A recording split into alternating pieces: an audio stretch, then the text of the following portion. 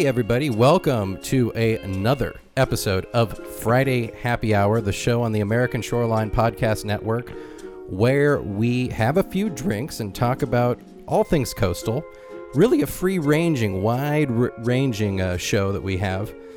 But today, we're getting drinks with some attorneys, some high-caliber folks, and let me introduce them to you. Of course, we have Peter Ravella right here in person in Austin, Texas. We also have the co-host of the Changing Waters podcast, Thane Tinson, who is also, at the moment, the co-counsel for the Coalition to Protect the Puget Sound Habitat, which is convenient because our show today is all about aquaculture.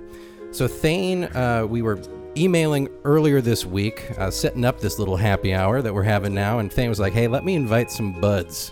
Let's invite some friends to have some drinks and talk about aquaculture, a subject, ladies and gentlemen, that as you know, we think is very important. It's going to be an increasingly important feature on the American shoreline in the future. So we are joined today by Holly Templeton, the senior ocean campaigner for Friends of the Earth, and Amy Van Son, the senior attorney for the Center for Food Safety. And I'm going to kick this thing off with Hallie, can you just start us off with an overview of what aquaculture is? It's massively complicated. There's all sorts of different types. Help us and our audience, our drinking friends out there, understand what aquaculture is. I can tell you in a sentence, which I also didn't know what it was before I started this work. I had to Google it. So that was its own endeavor. But aquaculture is basically the farming of food and water. You can do it in the marine space of the ocean. You can also do it in buildings filled with water, like aquaponics and aquaculture on land. But yeah, you can farm fish, shellfish, sea kelp, and other types of vegetables, even if you have an on-land system. So that's, in a nutshell, what aquaculture is. And in the United States, what kind of can you give me a little tour, for example, of what types of products our audience might have encountered that are likely to come from aquaculture? What's the market like? So there's one massively farmed item in the U.S. that you probably get often on your dinner plate if you're not aware of bad forms of aquaculture, but Atlantic salmon is heavily farmed in the U.S. and in other countries. And it has a pretty devastating environmental and economic impact. But Atlantic salmon is a major aquaculture product, and oysters and shellfish are also farmed in coastal waters and states using aquaculture in marine spatial areas. Well, and I think we can elaborate on this thing talking too, because in recent years we've seen advances in aquaculture technology that have extended largely into the more expensive luxury seafood range. I'm thinking halibut, king salmon, sturgeon, black cod are all farmed to some extent, and king salmon increasingly so, and globally. But also at the lower end, foods that are used a lot in fish tacos and fish sandwiches are like tilapia, catfish, come to mind. And those have been largely farmed outside the U.S., but are now being farmed in the U.S. Amy Van Son from the Center for Food Safety, what brought you and Thane and Hallie together on this topic? Well, we, Center for Food Safety, generally our mission is related to all industrial agriculture, including the factory farming of aquatic organisms, in addition to like regular factory farming of, say, pigs and cows and chickens. So I think we first plugged in really heavily our litigation team, of which I'm a part, in opposing the offshore aquaculture, the use of our opening of our federal waters in the Gulf of Mexico to finfish aquaculture. And so that was one area that we started working, had been working with Friends of the Earth in that capacity, as well as, and this is a whole other kind of left field thing, but the genetically engineered salmon, that is a whole other litigation I'm happy to discuss, that would be in that Atlantic salmon farming space. also work we've been doing with Friends of the Earth. And then as to the shellfish aquaculture in Washington, we have a lot of members throughout the state who were coming to us with their concerns about this increasingly industrialized and expanding industry. And so that's where we plugged in, and then have had the pleasure of the last couple of years now of working with Thane and the other attorneys representing the Coalition to Protect Puget Sound in that case. So it sounds to me like this aquaculture business is not it sounds like there are some concerns, which is interesting because I think that for a lot of people, aquaculture kind of has a green element. It's part of like sustainable food, maybe a lot of people would think. Thane, can you talk to us a little bit about the complexity? Maybe we just should start with offshore aquaculture as just an example, but what's going on here? Why is this problematic? Well, there are a number of problems with it, and I think focusing, as Amy and I have in the last several years on shellfish, it has just been a massively underregulated industry. In no small part, I think there's some very successful lobbying on the part of the industry itself, and then I think just because of the rapid expansion of it and the science that has normally accompanies that kind of rapid expansion just hasn't been able to keep up with the expansion of the industry. So there's not much in the way, relatively speaking, of peer-reviewed research to look at any potential adverse environmental impacts. And there are many that can accompany an industry and do, in fact, accompany the shellfish industry. And in Washington State, where we've focused our shellfish challenge against the Corps of Engineers, this is an industry that was successful in 2007 for the first time in securing what is known as a nationwide permit, essentially a fast track to having shellfish farms permitted for regulatory purposes. And the most recent iteration of that, the 2017 permit, is one that had what we refer to as a 100-year look back, essentially allowing any swath of shoreline that had been ever used for even gathering wild oysters, for example, and then remained fallow for, in theory, 99 years to suddenly get a fast track to being permitted. And in no small part here in Washington State, where 92% of the nationwide permits have been issued, to fuel the Chinese demand for geoducks. And we can talk a lot about that, but that's certainly been a big deal. And then salmon, of course, on the finfish side, I'll let Hallie talk more about the finfish side since she's the authority on that. But that goes back 20 years, and then it's just increased. Probably 90% of the salmon sold here in the United States, frankly, is farmed salmon. So. Thane, for the benefit of our listeners out there, and we have a lot of folks who are not from the legal profession, but let's explain a little bit about what a nationwide permit is. And we're talking about the jurisdiction of the U.S. Army Corps of Engineers under the Clean Water Act, Section 404 permits, which are dredging and filling water, the construction of facilities in the water. And a nationwide permit is a streamlining method of approving projects. Can you expound a little bit on the nationwide permit that was created? What does it cover?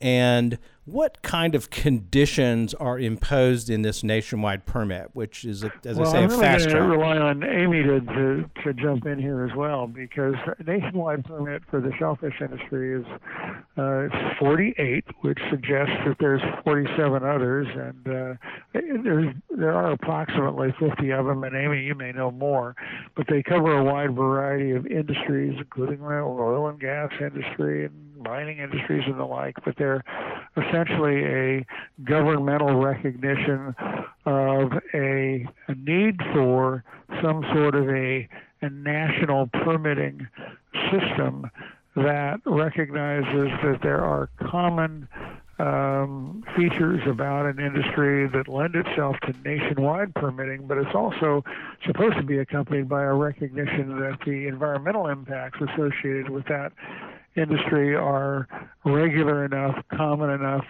that they too can be treated on a national basis. And that's where I think Amy and I would say that has definitely not proven to be the case with the shellfish industry. We just simply don't believe it lends itself to that kind of nationwide streamlined permitting, because there's such a wide variety of shoreline habitats all over the country that are used for shellfish farming that have a wide variety of differences environmentally, ecologically, geographically, geologically, that just simply don't lend themselves to this. And yet they've been shoehorned into this nationwide permitting process. But let Amy take it from here, because I think I don't want to go any further with that. Go ahead, Amy. Sure. The nationwide permit, this is a permit under the Clean Water Act. And I think the purpose of them, like Thane said, is to recognize that certain things are similar enough, activities are similar enough, but also that their environmental impacts altogether will be minimal, minimally adverse, that is. So they're not going to be harming the environment. And I will say that it's this nationwide permit for the shellfish aquaculture is not the first nationwide permit to be challenged, where the Army Corps has relied on this fast track. In fact, there was just a recent case about oil and gas pipelines, as Thane mentioned, where specifically as to the Keystone XL pipeline, where those impacts are really not, when you put them all together, minimal. So it's a problem beyond just the aquaculture, but especially with regard to what's being grown nationwide in the shellfish arena. Most of the use of that nationwide permit is in Washington state, 90-something% of it. So calling it nationwide is almost really a misnomer. It's really a Washington state permit. And then within Washington, there's a pretty big difference between, say, growing oysters on the substrate versus gooey duck, growing gooey duck clams, where there's a massive amount of plastic use and just differences even within the state of Washington as to the habitats that are impacted. Willapa Bay is different than Puget Sound, which is not the same throughout the entire water body. So part of it is the lack of similarity of activities, but this permit covered, placing any kind of in-water structures for shellfish. So that includes things like racks or bags that oysters might be grown in, the PVC tubes and plastic nets that go on top of that gooey ducks are grown in, as well as the harvesting activities, which are also a variety of things. And all of that was subsumed under this nationwide permit. So it seems to be quite broad, but and Hallie, I haven't forgot. I want to talk about fin fish aquaculture particularly, but Amy, I want to just follow up and just kind of ask you, here, this is a happy hour session, so we're allowed to just kind of shoot the breeze here. I want to ask you, what are there examples of good aquaculture? Like, is aquaculture something that we should be doing at all? Can you point me to like a responsible operation? Yeah, I mean, I think there is a yes to that, but it depends. Like every lawyer will say anytime you ask us a question, is that it depends.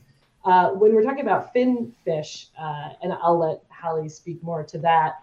I mean, again, it's like this wide variety of where are you doing it? What are the native species, the wildlife that are being impacted by it? How is it affecting the environment? So like Hallie said, there's like on land facilities, which may be very, very different than open ocean type facilities.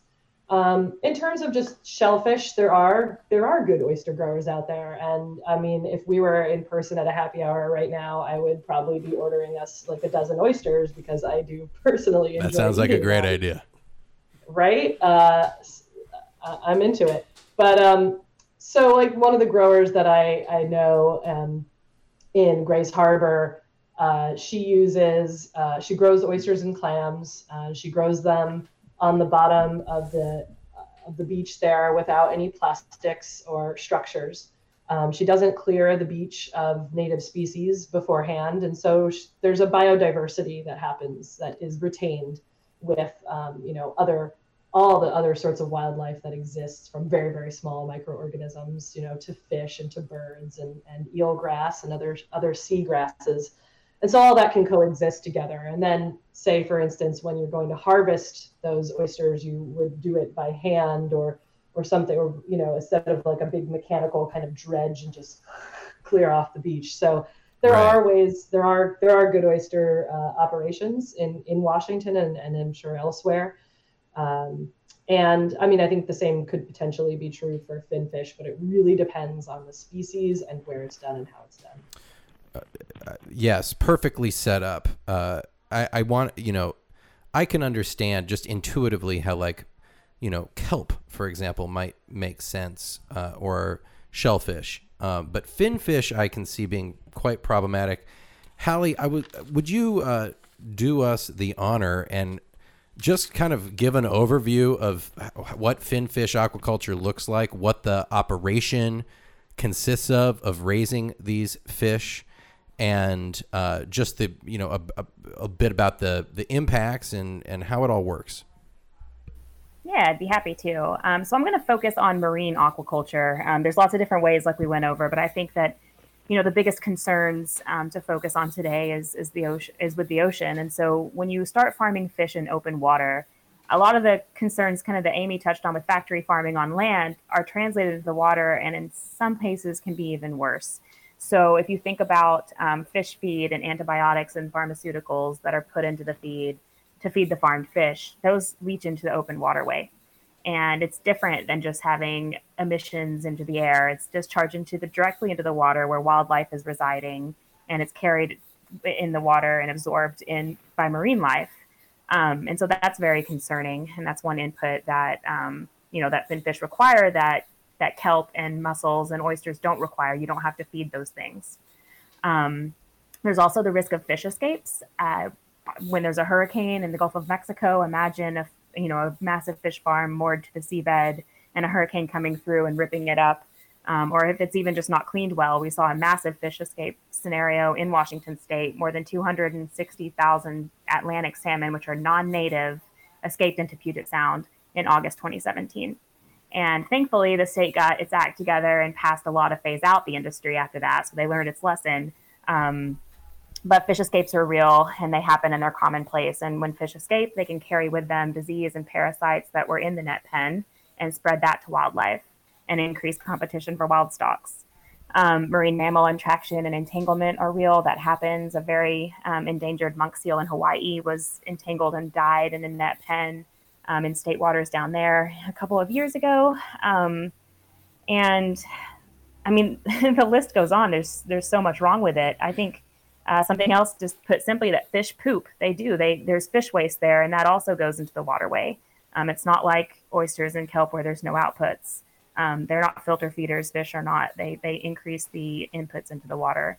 And for areas like the Gulf of Mexico, again, there's already a red tide. There's a concern there with the amount of pollutants in the water, and there's no reason to add more pollutant to the water. So yeah, I'm happy to elaborate on any of that, but the list goes on, and the concerns are real environmentally. Sounds like we're pretty down on the finfish aquaculture, I got to say. Well, Amy, you brought up, and I think this is an important point of departure. I think I've heard two things from you guys so far that sort of set the stage for the work that you're trying to do. Number one, we're talking about the emergence of industrial scale aquaculture operations of a variety of types. And there's a tremendous range of practices. There's a tremendous range of species and habitats in which they're executed. But we're, as people, we all talk about wanting to have different diets and less red meat and more fish, and how protein from the sea is a bridge, an important food source. But we're talking here about something that is emerging as a major industrial practice on the American shoreline. So it's the scale that's important. And Thane, the thing that you brought up, which I think is interesting, is the state of understanding in the science. to what extent do we understand the interactions of these industrial practices with native species and the impact on the environment that y'all have laid out? So here's what I'd like to ask each of you to take a moment and comment on. If you were looking at this sort of on a scale of 1 to 10, and how prepared we are for the emergence of this industry, and it is just starting to become more and more important. How prepared are we on it? A 10 being we're perfectly ready, we understand it, our regulatory system is well thought through and in place. You know, Amy, let me start with you. How prepared are we for the emergence of a major aquaculture industry on the American shoreline? You know, I'm going to say like a 1 or 2. I don't think we have enough comprehensive laws that have the precautionary principle built in. Not that some of our existing laws don't cover these operations, but, you know, for instance, especially with the offshore aquaculture, there's no legislation. There's nothing from Congress saying, yeah, you should go do this in our federal waters. And we know that because NOAA Fisheries tried in the Gulf, and they tried to use a different authority to regulate wild fisheries, and we beat them in court. And they've gone to Congress multiple times and tried to ask for legislation to be able to do this. So there's that piece. There's also, as Thane said, the lack of the scientific understanding of the impacts. And, you know, I mean, it actually just made me think of like vaping versus smoking cigarettes. Like, just because we know overfishing is like tobacco, it's very bad, doesn't mean that the new kid on the block is necessarily any better. And once we look more closely at those impacts, to, you know, the economic impacts as well to wild fisheries and the people that depend on clean and healthy oceans, you know, once we look at all of that, I think we're going to see we really are pretty unprepared. Hey, I know Peter directed that question to all of you, so I want everyone's grades, but a quick follow-up, Amy. A 1 or a 2, do you see room for improvement? I mean, can you think Nothing we're gonna but up? Yeah, I mean, are we gonna bring that bad boy up to a 5 or a 6? And you know, are you optimistic? I mean, you know, I'm more optimistic about state actions generally in this time and age that we're in. And so we have seen some states. I should say that that's like my knee-jerk reaction to like our overall as a United States, but that doesn't mean that individual states don't have maybe more, like Hallie said, you know, Washington finally said, oh, we probably shouldn't do Atlantic salmon in our state waters. So yeah, I mean, there's, and of course more study could happen. I hope that with the work that we're doing, as we raise the awareness in the general public and as we push our policymakers to pay attention to this issue, that we can increase that grade. So Hallie, what's your grade? I'm going to be with Amy and say we've got a 1 or a 2. You know, the one thing I'll point to is that we don't have to look too far to see other countries that have devastated their coastlines with finfish aquaculture. Denmark and Canada are both moving away from this industry, and they've been seen as leaders in aquaculture in the world. And if there's other countries who've said, you know what, we've had enough, this is not good for our country, we're going to stop farming finfish in open water, we should listen to that and just take that as being a leader in ocean management, because we don't have this stuff offshore yet. But I do think there's room to improve our seafood production here at home. There are ways to farm finfish that can be positive and don't harm the environment. You can take it on land, and if it's done at an appropriate scale, they can use regenerative energy, and they can totally recycle all of their water and farm finfish and kelp and other vegetables and shellfish and have a little ecosystem and feed the community that way. And so I think that, you know, changing the conversation about food production here at home can take us quite far in improvement.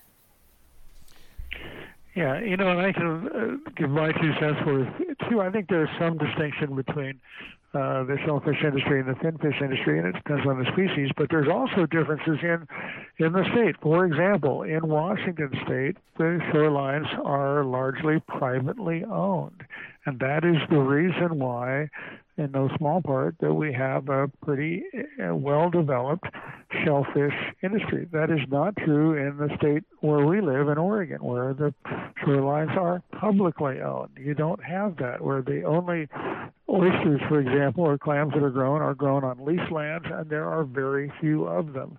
California, again, privately owned shoreline, so you have a little bit more, but a much more highly developed state.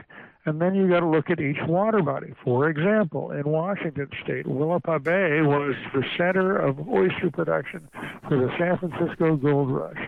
And the industry, which largely then just gathered the wild Olympia oysters in 1849 and the years thereafter, became a real hotbed of oyster production. When it was found that the oysters that were so popular among San Franciscans couldn't be grown in California. They couldn't figure out how to do it. And so Willapa Bay became a real center. Today, it's considered a production shoreline. It's where the vast majority of that shoreline is dedicated to industrial shellfish production. Now, Puget Sound, much bigger body of water that encompasses all the way from, this now called the Salish Sea, really, from north of Vancouver, BC, down through to the capital of Washington, Olympia, hundreds of miles, has not seen that kind of extensive development, but is beginning to, particularly in the southern part of it. And again, largely as a consequence of increased international demand, particularly from China for geoduck, but also for oysters and clams. These are luxury seafoods, too. And you get the phenomenon, as we all know, as lawyers, of a captured agency. That is to say that the regulatory agency becomes, over time, overly familiar with and overly biased, from our perspective, certainly, in favoring the industry and having a light regulatory touch, which is not appropriate, particularly when there really isn't any regulatory agency that looks intensively at these industries and the kinds of adverse environmental impacts that we're concerned about. But like, it's the same thing for land-based, whether you're looking at hogs, chickens, beef. It's about scale, it's about density, it's about locations, it's about their maintenance of the facilities, it's about how much you damage the natural habitat, the use of chemicals. It's a favorite to get Amy to talk about that, and plastics, as she mentioned as well, which is a huge problem in the industry. And so, I mean, all the things that I think we're concerned about in the way we breed, or we grow any kind of food industrially, are now applicable to the shellfish and finfish industries as well, and increasingly so. Well, I'm pleased to see that there are dedicated organizations and people who are taking the role as watchdogs of this emerging industry. And I'm not saying that it hasn't been going on for a long time. It has in certain ways, but because it's complicated and it's a dedication of ocean resources. If we look at what happens on land-based industrial food production, I mean, we've all seen the horror stories about confined animal feeding operations, CAFOs, particularly in North Carolina, where you've got massive pig farms or chicken or other products that are being produced. The waste streams are huge. The waste pits are very large. Hurricane Florence flooded and released millions and millions of gallons and tons of pig waste into the waterway system and into nearshore waters. When we start looking at the scale of trying to meet market demand in China in aquaculture, it is a little frightening to think about how much impact that can potentially have. And here's the question I wanted to ask you guys: is we had the benefit of speaking with the Pacific Coast Shellfish Growers Association's executive director, Margaret Pilaro. We were joined on that show by Bob, and I'm going to mispronounce his last name, Roald, I think, from the East Coast Shellfish Growers Association. And look, it was an important conversation for us because they were introducing us to small-scale growers and farmers who were part of the economy of coastal America, who were doing some good work the impression that I got from them was that the impact issues were fairly minor. So I want to talk about shellfish growing and about the concerns with nearshore shellfish growing, and I really want to ask you guys, and I'm just going to throw it out, whoever is the right person to answer it, about the history of Willapa Bay in Washington State, where, as you said, there has been aquaculture going on there for 100 years now. What do you see in the bay? What's the health of that system? Has it tolerated it well? I mean, what have you learned from looking at that particular bay system and its relationship to aquaculture? Anybody want to jump on that? You want to jump in? I mean, I can certainly start up, but I don't want to monopolize the conversation either. I mean, it was once pristine, allegedly, relative to other estuaries in the lower 48. I think the Attorney General labeled it in 2007 as a chemical stew or a chemical soup. It's a transformed environment. It's a production shoreline. Amy, you want to weigh in on that? Sure. Yeah, I mean, I think you nailed some of that history down, Thane, when you mentioned that there used to be these wild Olympia oysters, and there used to be a lot of them, and I think that they were a really important part of the ecosystem. They also exist in Oregon, and although not at high populations, but there are efforts to restore them, and they did filter the water, and I think that it was that gold rush that like we humans do sometimes, decimate the population of something, and then and start importing oysters from Japan. In the case of the Pacific oyster, it's the kind of the biggest variety grown. And what's a kind of fun fact here is that with that import of bringing Pacific oysters over, we also brought over supposedly invasive species, like the way that we move around invasive species around the world. In this case, Japanese eelgrass, which is a different variety of the eelgrass that we have in the Salish Sea. That's a very important habitat and food source for a lot of wildlife. And but so there's this other variety of it, and it's been growing. And this happened decades and decades ago, and it's now spread from Northern California up into BC. It grows at a slightly higher tidal elevation than the native eelgrass, but in a place like Willapa Bay, which is a pretty flat bay, shallow bay, that is, there's a lot of mixed beds of this. And that kind of brings me to some of the pesticide use issues that I really want to highlight. For decades, these same oyster growers have been using this industrial method of using pesticides to kill species that interfere with their operations. And just like we do with row crops on land, they get into this pesticide treadmill where you're spraying one, it kills off some of it, but then maybe there's some resistance that develops, or there's a real, it doesn't actually kill the species entirely. It keeps coming back. The company, maybe they realize that it's pretty toxic and we want to switch to a different one. But, we've been using pesticides for decades in this country and still apparently need to, which makes me think they don't work very well.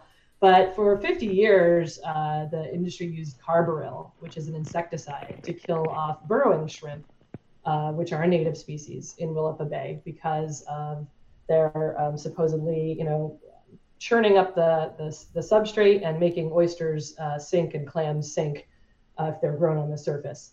Now that is the natural action of those burrowing shrimp, and it's actually a very important one as part of the ecosystem. So then finally, some of the folks that live in the bay got them to stop, basically, legal action being helpful there. And because carbaryl is carcinogenic, and it also harms endangered species. So the industry tried to switch over to a newer pesticide, but a neonicotinoid, which, as I'm sure people recognize the name, neonics. They kill bees. They're really bad for pollinators. They also kill aquatic invertebrates quite well. And so the industry tried to use those. A lot of the same growers that are in the Pacific Coast Shellfish Growers Association championed that that use of that pesticide, despite all of the impacts that it would have on the wildlife in the bay. Luckily, the state, although it initially said yes, eventually said no, and we were part of that effort. And but they are still spraying herbicide to kill off that Japanese eelgrass that came over with oysters from Japan many, many decades ago. Wow. Okay. You need to teach me some things here, Amy, because the whole idea of spraying and applying pesticides in a water column, I'm just like, man, I've heard about this. So there's two pests from the standpoint of a shellfish grower in Willapa Bay. One is the burrowing shrimp, as you said, which destabilizes the substrate in a way that the oysters are not on the surface and maybe don't work as well. But you got presumably by burrowing because they're burrowing shrimp. So we're going to get rid of those. Gee, can you put these damn oysters on a rack above the bottom? I don't know, but you can, in fact. But and then you have this eelgrass, which and why is that a problem? They need to clear the bay bottom of this eelgrass, and why? What does that do if you're trying to produce oysters? They say that it interferes with clam production because of the roots of the grass getting in the way of the clams that are growing under in the sand, so that they get less clams per acre, basically. Space issue. It's a space competition. Yeah, I think you're right. And I believe they actually. I mean, it's also because they use mechanized means of harvesting the clams. They when they mow the grass, if you will, the grass will clog it, and then it also takes away space. If you get rid of all the eelgrass, there's more space to grow more shellfish. So that's a twofold issue for them. But it's basically about increasing the density with which they can grow oysters. In fact, I'm looking at, as we speak, I'm looking at a 2010 document where the industry, the same BSGA that you interviewed just a few weeks ago, said and characterized native eelgrass as well as other seagrasses as pests, nuisances. And that's the way they're regarded as. And unfortunately, they have for them, but fortunately for the ecology, I mean, this is a critical keystone component of the shoreline habitat. I mean, it provides refuge and food and stabilization of the shoreline, which could impact and probably does the presence of burrowing shrimp. It just has so many benefits. There's a laundry list of problems that the industry has produced by going to an industrial production model on these shorelines. And Willapa is probably Exhibit A in our neck of the woods. Well, I mean, down here in Texas on the Gulf Coast and all along the Gulf of Mexico, seagrasses are highly prized and highly protected environments. And I'll tell you, the Corps of Engineers is pretty aggressive about ensuring projects account for the presence of seagrass. They will deny permits if it is seagrass, particularly in the Laguna Madre. So it is a very important habitat type for all of the reasons that you said, Thane. But so can somebody tell me, what do? You got a liquid, you go out on the boat, you sprinkle it in the water, do you spray it? I mean, how do you dispense it? Yeah, how do you do it? How do you kill burrowing shrimp with a pesticide in the water? Well, they used to use helicopters, if you can believe that. Oh, like a crop aerial dusting? Spraying, like crop dusting. And we've heard all sorts of stories of people that were actually sprayed by that and the health impacts they then had to deal with. But now, so not allowed to use a imidacloprid anymore in the neonic, but they are allowed to spray a herbicide, and they do that by like broadcast spraying. So I think backpack or I'm not liking it. I'm not digging it. I'm really not. I'm just not comfortable with that. The idea of the broadcast application of herbicides or pesticides into the water column. I mean, it's bad enough to do that in a cornfield, but at least there's not really anything else there. You know, it's minimal. But in this case, clearly there's just externalities to that kind of activity that are not well. It's hard to, one of the things I've learned from this conversation is just how complex this world is. There's a lot going on. So to even begin to understand the impacts, and the thing is, you're doing this in a wild space, which is different, I would say, than your average cornfield. Although I'm sure we can talk about how it's all part of the planet. But let's stay focused. Let's stay focused on this happy hour. I understand that in this COVID era, there has been a concerted effort to kind of push through some industry favored anti-regulations, or just kind of speed things along. Amy, would you start? And I want to get Thane on this as well, but what's going on there with industry pushing the regulatory process right now in the COVID period? I'd actually love if Hallie could speak to that. Sure. Hallie, I was going to suggest Hallie too. Hallie, go for it. More familiar with it. The popular kid at the party. I'll take this one. And just to put a plug in before I get to the concerted push here, pesticides are not unique to shellfish either. I mean, they're used in finfish, and things like formaldehyde have been used for disinfectant in finfish. So it's disgusting, and it's real, and it's out there. Yeah, but, I think speaking to the point that was made earlier about, having watchdogs out there on what's happening with this industry, I think that, right now is such a key time to have that role, because we've seen that the industry has pushed hard. There's lots of money being spent and lobbying done to get policies put in place, and they're flying under the radar right now. Everything is viewed through the lens of COVID-19, and properly so. People are losing their lives. But that's where government should be focused as well. And we're seeing that they're not so focused on that. And that's, we've seen 3 big things drop in the last month. And one of them has been a piece of legislation in Congress called the Aqua Act. It was introduced in the House of Representatives, and it's moving toward introduction again in the Senate. We killed the bill last Congress. We're hoping to do the same this Congress, but it would basically streamline regulation for aquaculture of all types in federal waterways. And that's currently not a big thing right now in the U.S. And when you streamline something, you kind of take away a portion of public input. You take away the amount of environmental review that's put in place. And so, speeding up and streamlining this industry, which we've all highlighted problems, that's a big issue, to speed it up and allow corporations to take a huge parcel of the ocean and make money off of the external costs that are put in place. Wow. And streamlining across the board has been happening. So aside from this bill that was reintroduced in the middle of the pandemic, we saw an executive order from the White House. And there have been a few troubling. There's one I hear about social media lately from Trump.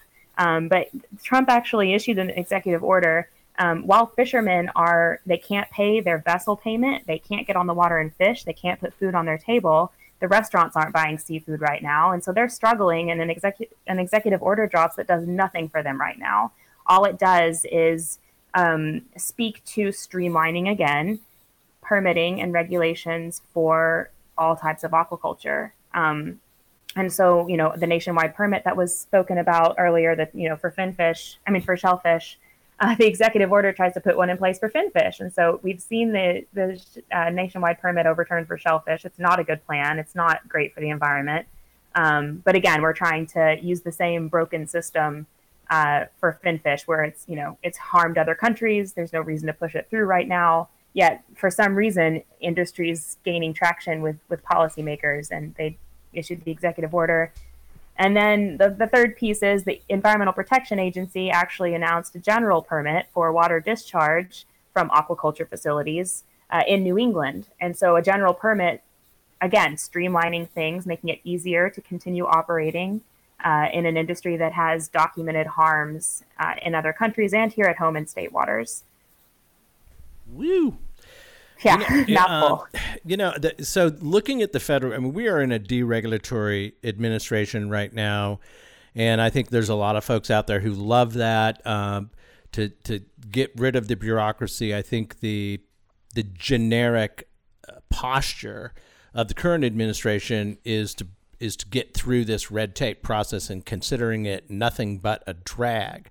And that just pisses me off, because if you look at the history of the quality of the American environment since 1972 and the Clean Water Act, There is demonstrable improvement that took hard work in science and regulatory policy while the economy grew. And so the notion that every time we take a hard look at an industry or ask for the public's opportunity to participate, to bring their voices to bear, that is all about suppressing business, it's bullshit. That's not really what's going on here. There's real downside risk if we do this wrong. And Thane, this is what I want to ask you, because the federal level appears to be on a track to fast track this thing, but you said that the states are different. And here are two people I want your opinion on. Jay Inslee, the governor of Washington State, is a known positive environmental thinker. I want to know what Jay Inslee's doing about this, and is he involved, and does he have a perspective with the Washington Department of Ecology, which does a pretty decent job on a lot of environmental issues. And number two, my old boss in Congress, Ron Wyden, who was a House member when I worked for him, but is now a senator from the state of Oregon. What is going on in the representation in Oregon and Washington on this issue? Are they sensitive to the concerns you guys are bringing up? I think it's largely absent from my perspective. I don't believe that Governor Inslee, to my knowledge, has weighed in one way or another, except that virtually every government official I know, and I'm certain I know it's true of his predecessor, Christine Gregoire, but I can't help but believe it's true of Governor Inslee as well, and the federal and state delegations are very proud of their shellfish industry, and they hear a lot from them. And what they hear is what you heard when you interviewed the Pacific Shellfish Growers Association, that we're a great industry and we have a very light environmental impact, and we're generations old, and we're feeding the nation. And unfortunately, that has led to what I believe is a complete failure of the Department of Ecology, which is the environmental oversight agency in the state of Washington, to really fulfill its responsibilities to the public with respect to the shellfish industry. I'm sure the same is true in the finfish industry, but Hallie would know that more than me. And the industry itself has been very successful, as I mentioned, in lobbying to secure that light regulatory touch. For example, the Washington Department of Fish and Wildlife requires something called a hydraulic permit to operate in the waters of the state, except that there's an exemption for the shellfish industry for that. It's now being challenged. But, that kind of exception and default of the normal regulatory oversight responsibilities, I think, is quite common in Washington State. In Oregon, your old boss, now Senator Wyden, I don't believe, to my knowledge, has taken a position on this. Again, we don't have that large presence of the industry here in Oregon. There's no question that the industry's been affected by, among other things, the ocean acidification, and the big shellfish laboratory we have in Oregon, Whiskey Creek near Tillamook, is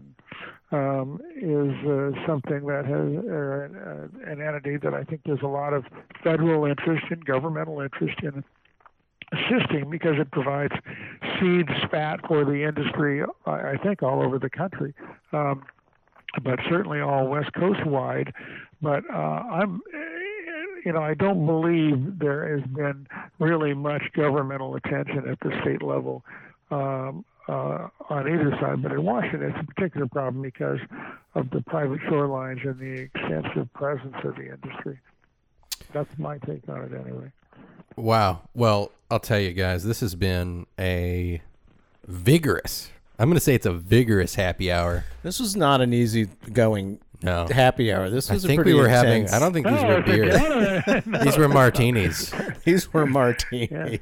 Yeah. Very dry. Well, Very dry martini. Very dry martinis. But we have a little a tradition here. Well, I just can't say it's Friday happy hour. There's nothing that we adhere to too strictly. But we have a loose tradition that we do concluding thoughts, where give our audience your concluder. I'll begin here with Amy. Do you have any closing thoughts here? Sure. And, I think a dry martini is exactly how I'm feeling about about all of this today. But my closing thought would be, let's not sacrifice our communities or our public waters, and let's not replicate industrial factory farming on land in those spaces. That we can take a much more precautionary step and make sure that we have a resilient, local but ecological food system. Very good. Hallie, you're up next. What are your closing thoughts? My closing thoughts, it's an easy tidbit that I give people when they ask me, what can I do? Like, what's an easy thing I can do to help stop this industry? And I tell them, when you go out to eat or when you go to the grocery store, ask where the fish is from. If it's Atlantic salmon, don't get it. It's farmed. If it is U.S. wild caught, you're probably pretty safe.